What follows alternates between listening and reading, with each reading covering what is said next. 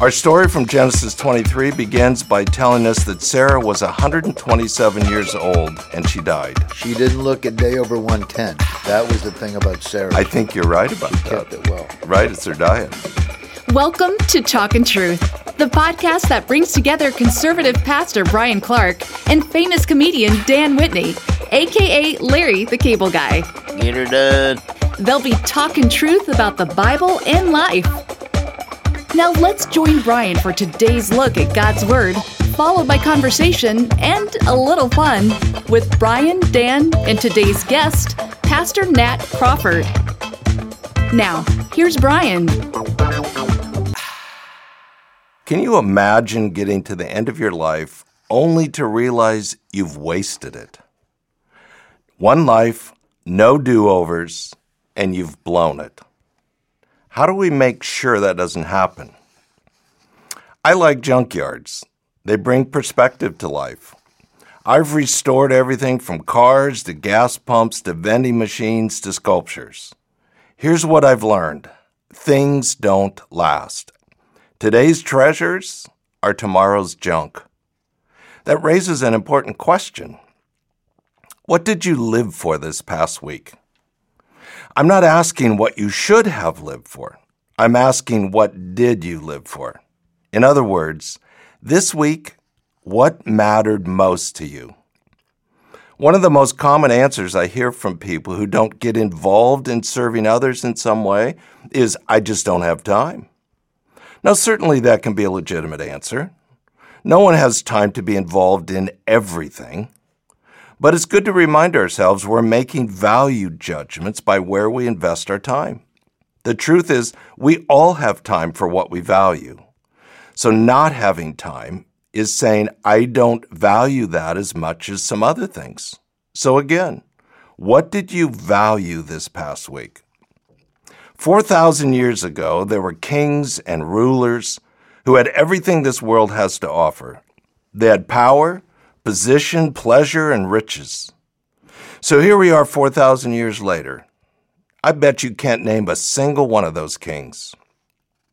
Yet there was a rather obscure couple who was willing to leave the comforts and material wealth of home to take an amazing journey of faith to a land they'd never even heard of. And 4,000 years later, everyone has heard of Abraham and Sarah. Our story from Genesis 23 begins by telling us that Sarah was 127 years old and she died. It's worth noting that she is the only woman in the Bible whose age is given at the time of her death. She was an amazing woman of faith. Imagine that first conversation when Abraham was explaining to her that God had spoken to him, and they were to leave all the comforts and riches of home to head to a land they knew nothing about. What's more, Sarah would live the next 67 years in a tent as a nomad in a strange land. Now that's asking a lot. God promised to give the land to Abraham, but Sarah died before she saw that promise fulfilled.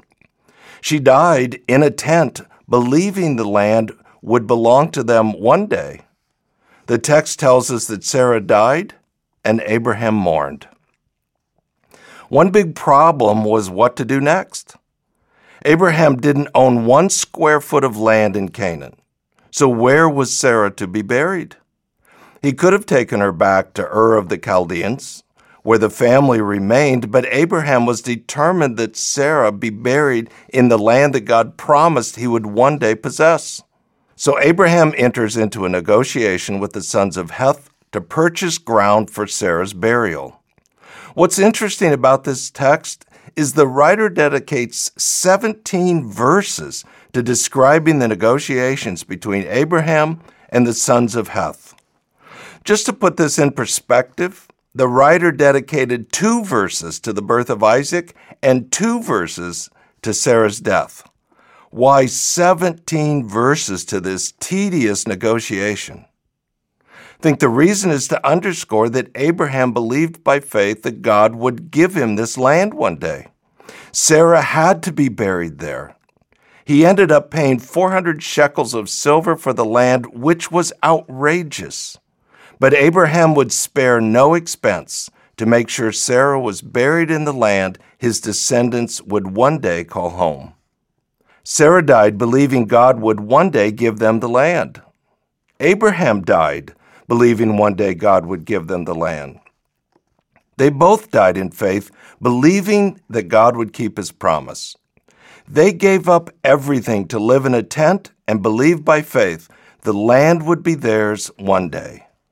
Of course, the promised land in the Old Testament is a picture of the salvation God offers. The writer of Hebrews puts it like this when describing the faith of Abraham and Sarah.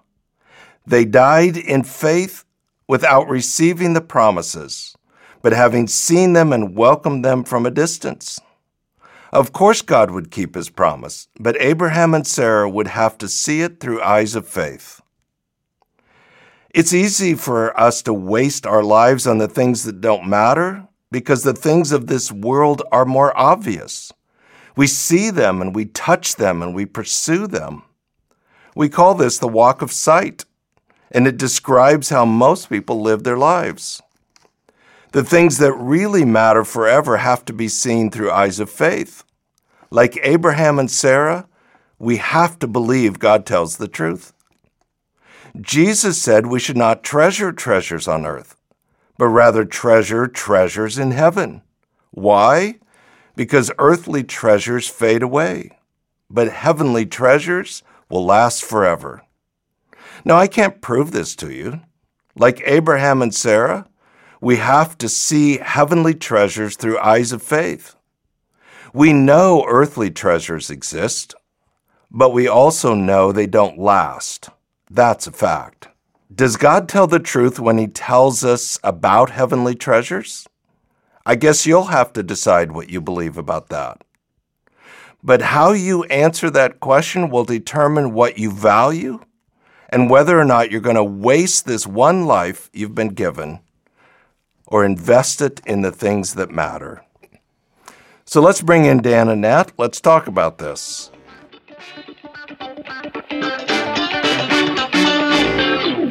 So guys, I would say it's easy to live for the things of this world because they're so obvious. We can see them and touch them. It's easy to start thinking we need all this stuff. But maybe we should take a field trip to the junkyard and remind ourselves that the stuff of this world just won't last.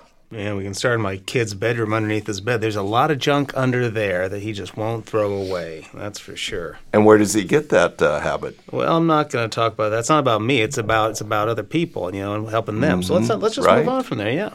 No, I think that's exactly right. It's so easy to get wrapped up in just the world system. The stuff, the performance trap, the applause of others. I mean, there's no end to the pursuit of things that simply don't last. But I love what you said at the end. We're called to treasure up treasures in heaven. That's a much different way of living, and it does require faith. Absolutely. Well, when you start talking about that, being an entertainer, I like to watch a lot of old movies, and then look them up and there were so many amazing actors and actresses back in the 30s and 40s, and they had the world, but everybody knew them, and they were going to all these parties. I mean, they had the applause and the Academy Awards, and and then they died. And now I'm watching the movies. You got to look them up. You don't know who they are. Mm-hmm. You know what I mean? Mm. And it's like, what was it all for? Mm. What was it? Seriously, what was it all for? Hmm.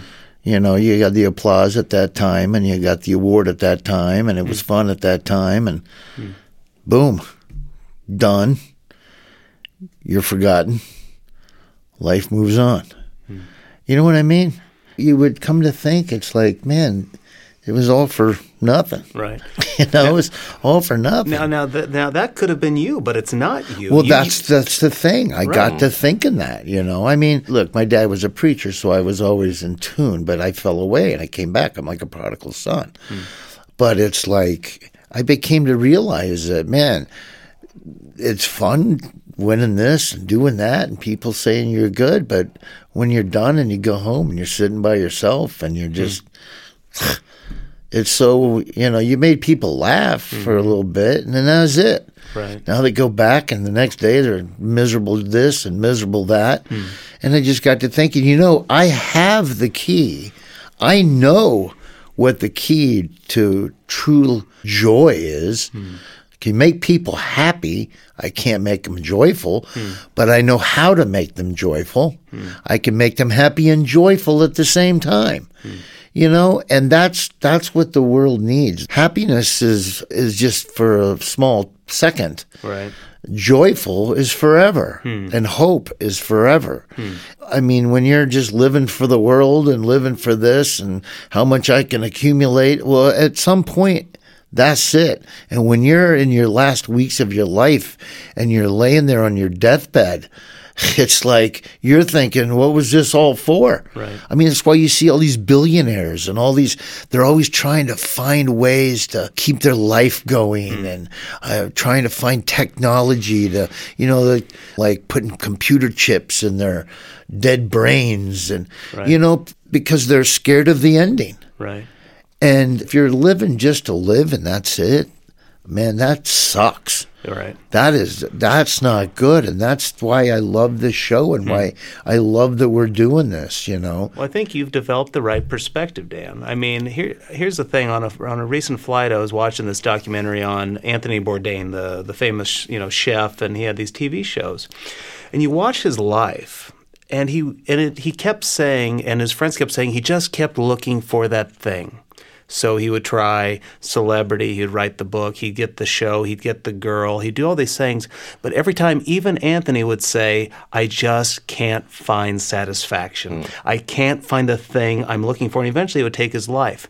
You compare that to, not to pick on you, but you. I mean, you're one of the most grounded people I've ever met. And for all intents and purposes, you shouldn't be. You're down to earth. You're generous. You're happy. You are joyful. Because your perspective is right. I mean, right? Well, you are breaking the one rule, though. I asked you not to look at my eyes when you speak to me.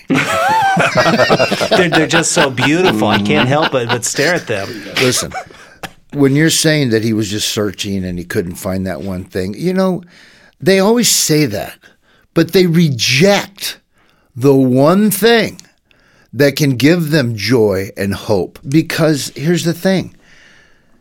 People, for some reason, the word Jesus, in Hollywood especially, the word Jesus, follow Jesus, they just, and I don't get it. The only thing I can think about is why they do that is just because they have grown up with false religions. They have grown up with religion that has told them they need to do this and they need to do that and you need to follow these rules. That's the only thing I can think, because Jesus Christ never asked for a dime. All he did was offer eternal life if you follow him and listen to him. I don't get it. The very one thing. They say they've searched and they can't find this. Well, they have searched and they have found it and they have rejected it for some reason. Look, there's a lot of people like me. There's a lot of other comics that are coming to me and other comics that have found this hope. And they are actually understanding that it's about a relationship with Christ and not all this goofy religion that you're supposed to do. I wish other people in Hollywood would understand that it's not about all these rules and regulations. It's about the gospel. Jesus Christ came, died on a cross, and rose again on the third day. Wow. And he is offering you salvation. That's it. And then just stay engaged. But I think they reject it. They just flat out reject it. Well, the Bible says that people love the darkness, and Jesus Christ is the light, but they rejected the light because they prefer to be in the darkness. So they've had the opportunity, like you're saying, but they say, no, thank you, that's not what I want. And they're going to keep getting the life that they've been getting, and it's they like going to the parties, and they like all the sex stuff, and they like all the partying and the drinking, the boozing it up. But it's just like I said earlier about these actors, and they're wonderful actors, and now they're gone, and nobody remembers them. You have to get this point across to people that reject it because they think it. At some point, you're going to have to cash that party check. Yeah. It's coming. Right. It's not going to last forever, and it's coming. And you may think, oh, this is great. You're not going to last very long. You know, it's like, I don't remember what rock and roll star that died, one of those guys that offed himself, wrote a note that said, I am a lonely soul. That's sad. That is very sad. When the very thing that could help you, you've probably rejected just because you didn't think it was fun enough, or you can't party, or you have to, if you become a Christian, you have to walk around singing hymns all day long. And who wants to do that? Well, that's not what it's about. You know, that's not what it's about. You know, going back to season 1 in Genesis, chapter 3, we talked about the great temptation for people made in the image of God is to be my own God. Absolutely. And I think the more money you have, the more fame you have, the more applause you get, the more celebrity, I think the more used you become to being your own God. And the gospel does require you to say, I can't do this. I'm not God. And with a brokenness and humility, acknowledge I need a Savior. And I think a lot of people get to the point they just won't say it. You can almost imagine an arm twisted behind their back and somebody saying, say it, and they're like, I won't say it. No matter what, I won't say it. Right. And I think that supports this idea that the answer is there. Yeah, and you just said they want to be their own God, they want their own truth, and they want to be their own God. Yeah, that's working out real good for you, isn't it? That's really working out good for you. Yeah. A lot of them will continue to want to be their own God and make up their own truth all the way till the end, and then that's it. Right. And you can't tell me that they're not on their deathbed going, oh, but you know what I mean? It's very sad, and I'm just very happy, and I'm glad that God was looking out for me and was always working with me, because I didn't want it to go that way. Well, I have no doubt that there are people who are listening today, and they are in a place where they're kind of at a crossroads. They realize life hasn't been working out real well for them, and so they're trying to figure, okay, like, what do I do? And there are others who feel like, okay, you know, I've been probably doing things right for a while, but at the end of the day, I do not want to look back on this life and say, I wish I could have. I should have done this. I mean, I remember seeing an interview with one of the greatest pro wrestlers ever, Ric Flair. And at the end of the end of that interview, man, he goes, I'll never be remembered as a good father. I'll never be remembered as a good husband. I guess the best it'll have to be is a great wrestler. And you should have seen his face. It was empty and broken. I don't think any of our listeners in their core want that. So what practical advice would you give them today to live for the things that matter? So a couple things. One is, you know, Dan was talking about the movie stars from the past and what was it all for? I think that's a great question.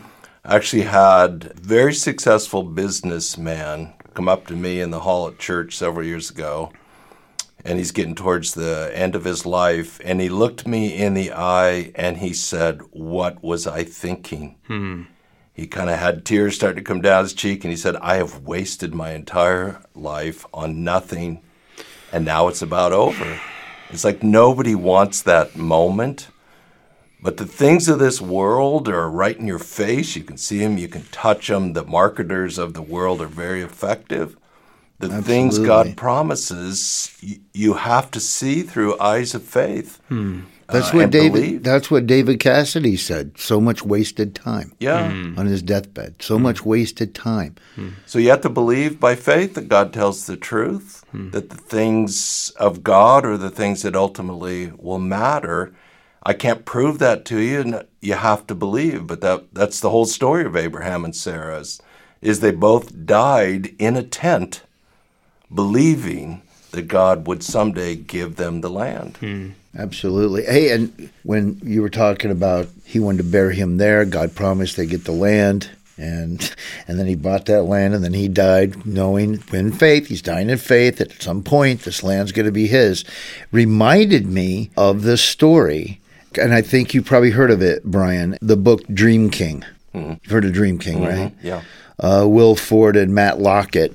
They were slaves. The slave owner was really bad, and the slaves, Ford was their name. At night they would pray, and it was like a prayer bucket. The family would pray, and what they would pray is they would pray for the slave owner, that he would find Jesus and that their families could be reconciled.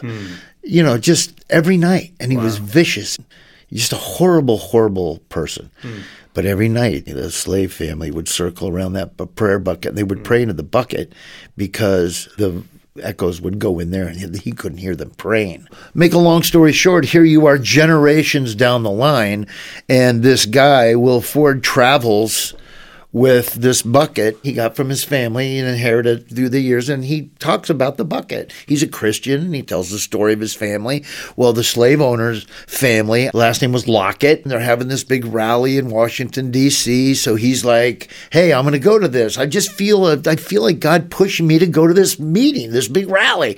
And he went, and he heard this guy speak, and he thought it was interesting because his last name was Lockett, and he finally met the guy, and they got to talking. His name was spelled. Well, it turns out his family was the family that owned that guy's family. No way. And now they are best friends. They're both Christians, and they travel around together telling their story. But here, after all these years, those prayers about those families being reconciled, boom. Wow. Now they're reconciled. But took years. But they wrote a book about it called Dream King, and it's fantastic. And it just shows you it works. At some point, God does it. And it takes time, and it's always God's timetable and not ours. But even that burial and that down payment, you know what that was? That was a down payment as a reminder for the future promise. I mean, God gives us these deposits to remind us of his faithfulness throughout the entire Bible. And I know each one of you today has got these little stories, these moments that God has said, trust me. Right. Trust me. Not yet. Trust me. He does that all the time. I just wonder if we're able to see it. So maybe the homework from this episode is go to a junkyard, take a good look around, and ask yourself, is this really what I want to live for? Or is there something more? Absolutely. And get that book, The Dream King, and look it up, and you'll see how I butchered the entire story.